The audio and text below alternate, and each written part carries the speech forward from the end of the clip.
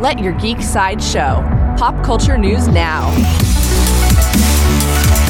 Hi, this is Andrew, and here are your pop culture headlines. For fans of DC, Zack Snyder shared a photo from the unreleased Snyder Cut of Justice League. The photo shows Ryan Choi, the director of nanotechnology at Star Labs, also known as the superhero The Atom.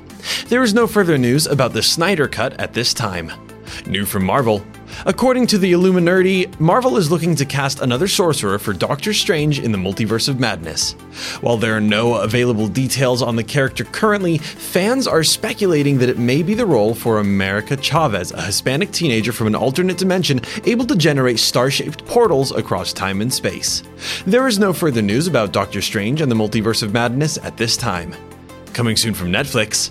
Netflix shared a behind-the-scenes featurette for their upcoming series, Lock and Key. The featurette explains the process of adapting a comic book story to the screen, and even explains the key that goes inside a person's head.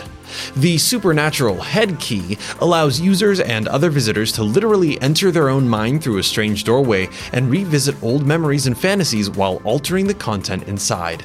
Also on Lock and Key, the showrunners for the show have begun working on a potential second season.